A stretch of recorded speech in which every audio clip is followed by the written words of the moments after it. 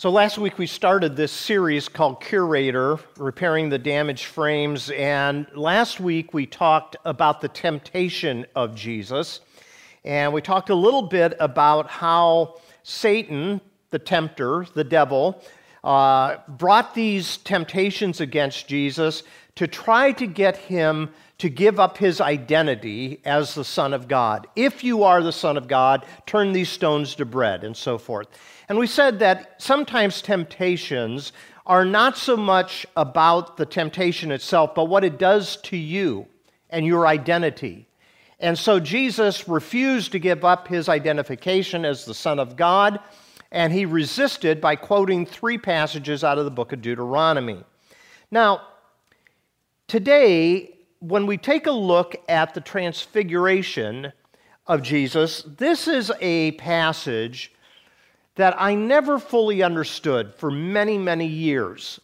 And I often wondered about what the purpose of it is. And I had often heard people, when they have referenced the transfiguration, and I haven't heard a lot of sermons on this particular topic because it's a little bit confusing, but when I have heard messages on it, it's all about Jesus was just displaying his glory. He's just showing everybody who's boss by showing his glory. And as I double back and as I think about this, I was thinking a little bit about how we frame that, because many times we take this expectation, like the song that we just sang, that Jesus, as King of Kings and Lord of Lords, is going to somehow come dominantly and eradicate all of our enemies and set up his kingdom and so forth.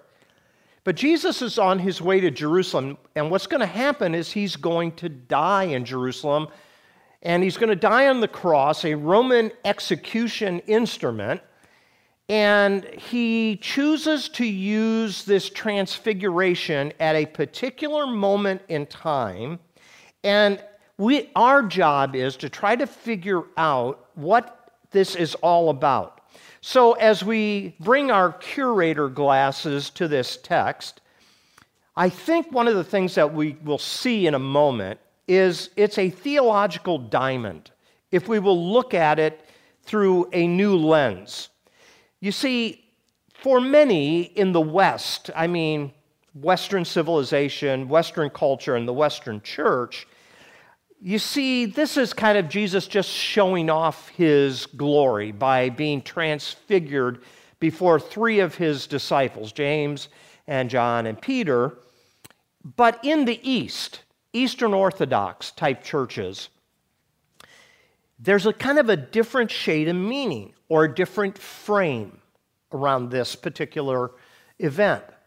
And in the East, God is revealing something significant. He's not just showing off his power, rather he's revealing something very significant that makes a lot of sense when we look at the components of this particular event. So what is the purpose of the transfiguration? What is the big idea of Jesus taking 3 of his disciples with him up to Mount Tabor? And on the top of Mount Tabor, there appears 2 Old Testament personalities with him, Moses and Elijah. Now, this is kind of a ghost story, isn't it? I mean, Moses and Elijah have long been dead, so what is with the reappearance of these 2 figures from the past?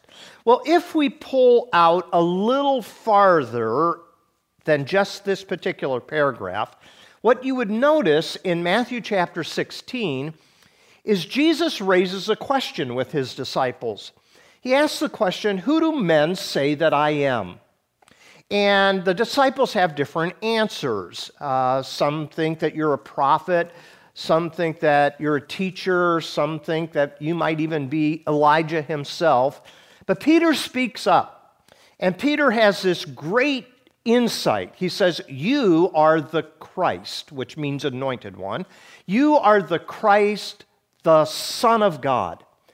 And Jesus goes, "You're exactly right, Peter. Here are the keys of the kingdom." Keep that in mind. Here are the keys of the kingdom. And upon this confession, you are the Christ, the Son of the living God. Upon this confession, I will build my church. So keep that in the back of your mind. And then you come to Matthew chapter 17, and you have the transfiguration story. And what's fascinating is at the end of chapter 16 of Matthew, Jesus then tells his disciples, after this great confession of Peter, he then tells his disciples, I'm going to die. I'm going to Jerusalem, and I'm going to be crucified. And this very same Peter that had great insight that he was the Son of God, the Messiah, says, no, Jesus, you're not going to the cross, because in Peter's mind, he was still thinking, hey, Jesus is the type of Messiah, the lion that's going to eradicate the Roman Empire and their oppression over the Jewish people. And then Jesus says this to Peter. Can you imagine this? Jesus has just patted Peter on the back and gave him a gold medal that he had this deep insight. And then Peter goes, no, you're not going to die on the cross. You're not going to go to Jerusalem and die. No, you're going to lead your kingdom. You're going to bring in the rule and so forth. And then Jesus says to him, Peter, you missed the point. And he says it in a very dominant way that would really, hit the internal spirit of Peter. You know what he says to Peter? Get thee behind me, Satan. Get thee behind me, Satan? Calling Peter Satan? No, again, it goes back to that temptation. Now Peter is the one that is tempting Jesus to give up his identity as the Son of God. And as the Son of God, he's going to show mankind what God is really like. So then he takes Peter, James, and John up to Mount Tabor, and he is transfigured before them. And what is given to Peter, James, and John is this deep insight into how Jesus is going to bring his kingdom. And there is this vision of how he is going to rule the world, okay? So keep that in mind. And here's what I want to put up on the screen for you today, okay? So we are going to just kind of tease this out a little bit and just kind of follow along, and you'll see what God is up to. So the text begins after 6 days. Jesus took the three up to Mount Tabor. That is not a chronological designation. That's a theological designation. So here you have three good Jewish boys. And what is 6 days after the beginning of the week? In Jewish calendar, it is Friday. What is going to happen on a Friday? Or as we call it, Good Friday. Jesus is going to die on the cross. And here is an intentional way of saying, this is where we're going to go. And Matthew, the writer, is going to say, Jesus is going to fulfill all the expectations of the Old Testament. And who appears with Jesus? Two Old Testament figures. Moses, who represents the law, and Elijah, who represents the prophets. So Jesus is going to be crucified on a Friday, and now these two Old Testament figures are brought in, and they are the great figures of the Old Testament, and they are summoned from the past to make their final witness. And the final witness that they are giving is everything from this point forward has been given over to Jesus. Their time has gone, it is past, and the voice, just like at Jesus' baptism, says, "This is my Son, listen to him." Listen to him. Jesus replaces all the Old Testament law and prophets, and these two great witnesses have fulfilled their role in God's redemptive history. Jesus takes over from here. Now, we might ask, what was the goal of the law and the prophets? Well, it was to produce a just and worshiping society. That's what the nation of Israel was to do. In the midst of a lot of paganism and idolatry and so on and so forth, they worshiped the one true God, and they were to be built upon a just society. And that's what all the laws of the Old Testament Mosaic covenant was all about, to produce a type of society where fairness and justice would take place. The prophets then anticipated a time when all of this would come to fruition and it would be completed, that God was up to something. And so what happens now is these two figures, Moses and Elijah, appear with Jesus, and Peter misinterprets the event. So Peter sees these three figures. And what is it that he wants to do? He wants to build 3 tabernacles, one for Jesus, one for Moses, and one for Elijah. And he is treating Moses and Elijah and Jesus as equals. Moses and Elijah are not equals to Jesus. Jesus is superior. He's the final revelation of what God is doing and what God is like. So Peter misinterprets this event, and so what this event is really doing is Jesus is everything the Old Testament was preparing us for. Jesus is the fulfillment. The Old Testament could never fully articulate what God was like or what God was up to. But all of this finds its residence in the person of Jesus. God couldn't say everything he wanted to say in the Old Testament or in the Old Testament covenants. So God becomes a man in the person of Jesus, and through the humanity of Jesus, this is what God has to say to the watching world. So here it is. Moses and Elijah represent the law and the prophets. The transfiguration is where Moses and Elijah find their successor, and Jesus is what God has to say to the world. So the transfiguration is a final revelation that God is giving to mankind. It's sort of the difference between the moon and the stars and the sun. The moon and the stars, the law and the prophets, they give a little bit of light, but it's not like the sun in full beauty. And in its brightness, we see what God is like. So we might put it this way. With Christ, Jesus, morning has broken, a new day has dawned, the Son of Righteousness has risen, and the Old Testament has finished its work. Now, what does that mean to you and me? How many times in the way we frame the Bible have we heard people dip into the Old Testament to justify violence, to justify war, to justify invasion, to justify colonization? All of these things. You can find anything in the Bible to justify what you want to do. Depends upon where you want to go to look for it. But if Jesus is the perfect revelation, if Jesus overrides all that which was just kind of dimming lights and a shallow light for mankind for so many years, well then, we don't have the privilege to dip our toes into the Old Testament, to find the things that we want to justify our own ends rather than God's. Does that make sense?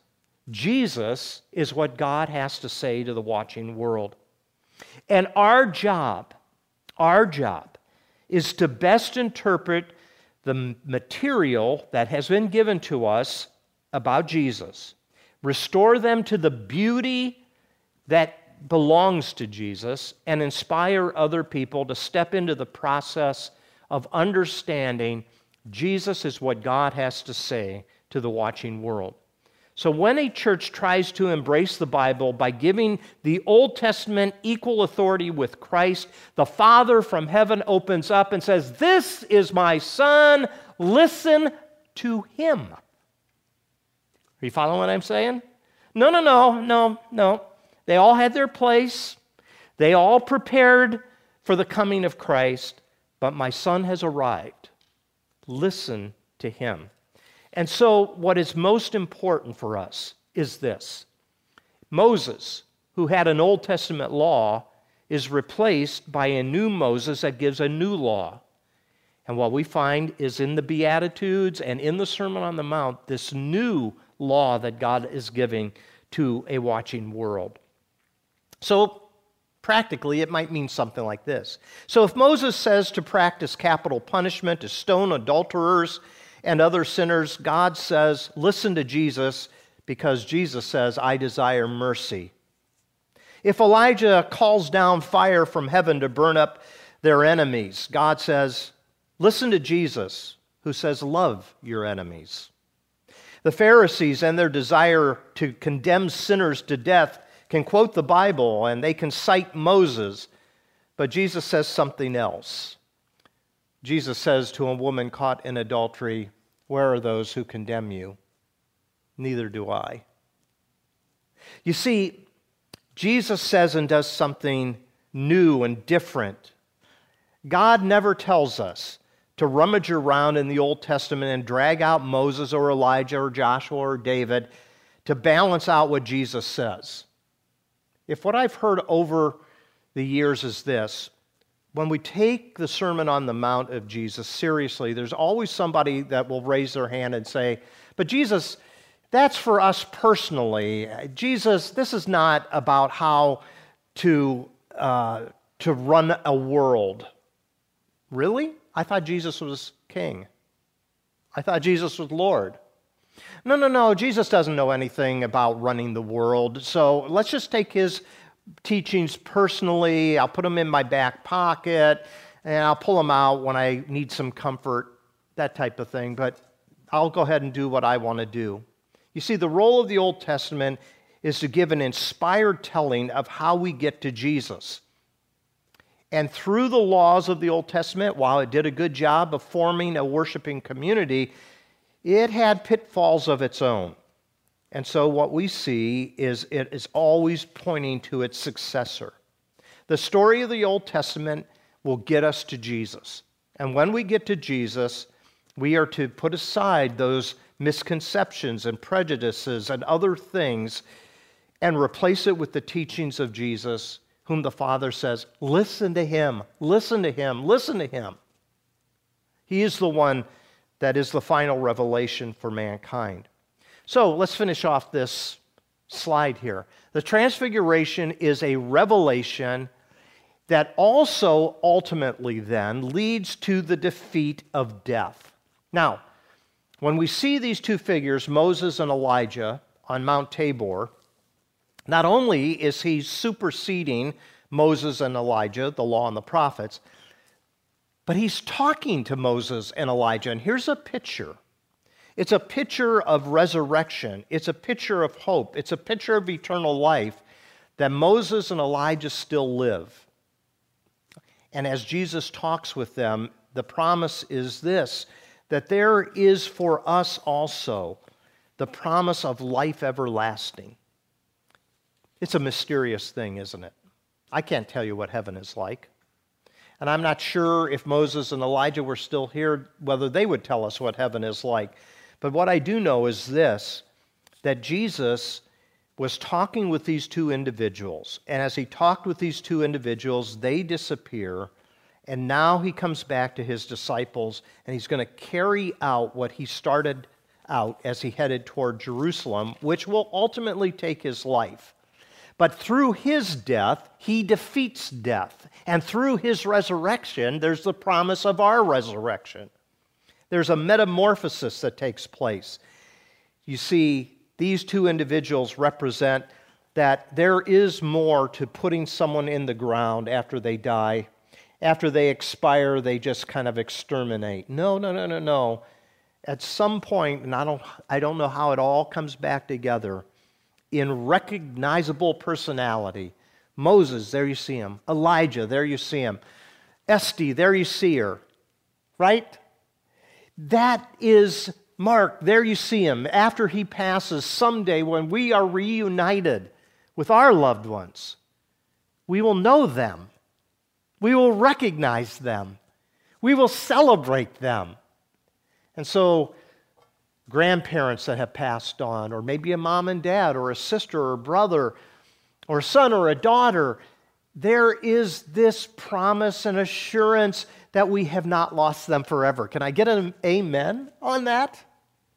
There is the promise of love that continues. There's the promise of reunion. There's the promise of life everlasting. There is this promise because Jesus, when He is raised from the dead and He is ultimately transfigured through His resurrection and is glorified through His resurrection, there is this promise that death cannot end everything. It does not end everything because the transfiguration shows it's not the end of all things. It's a temporary hiccup. It's a temporary interruption. It's a temporary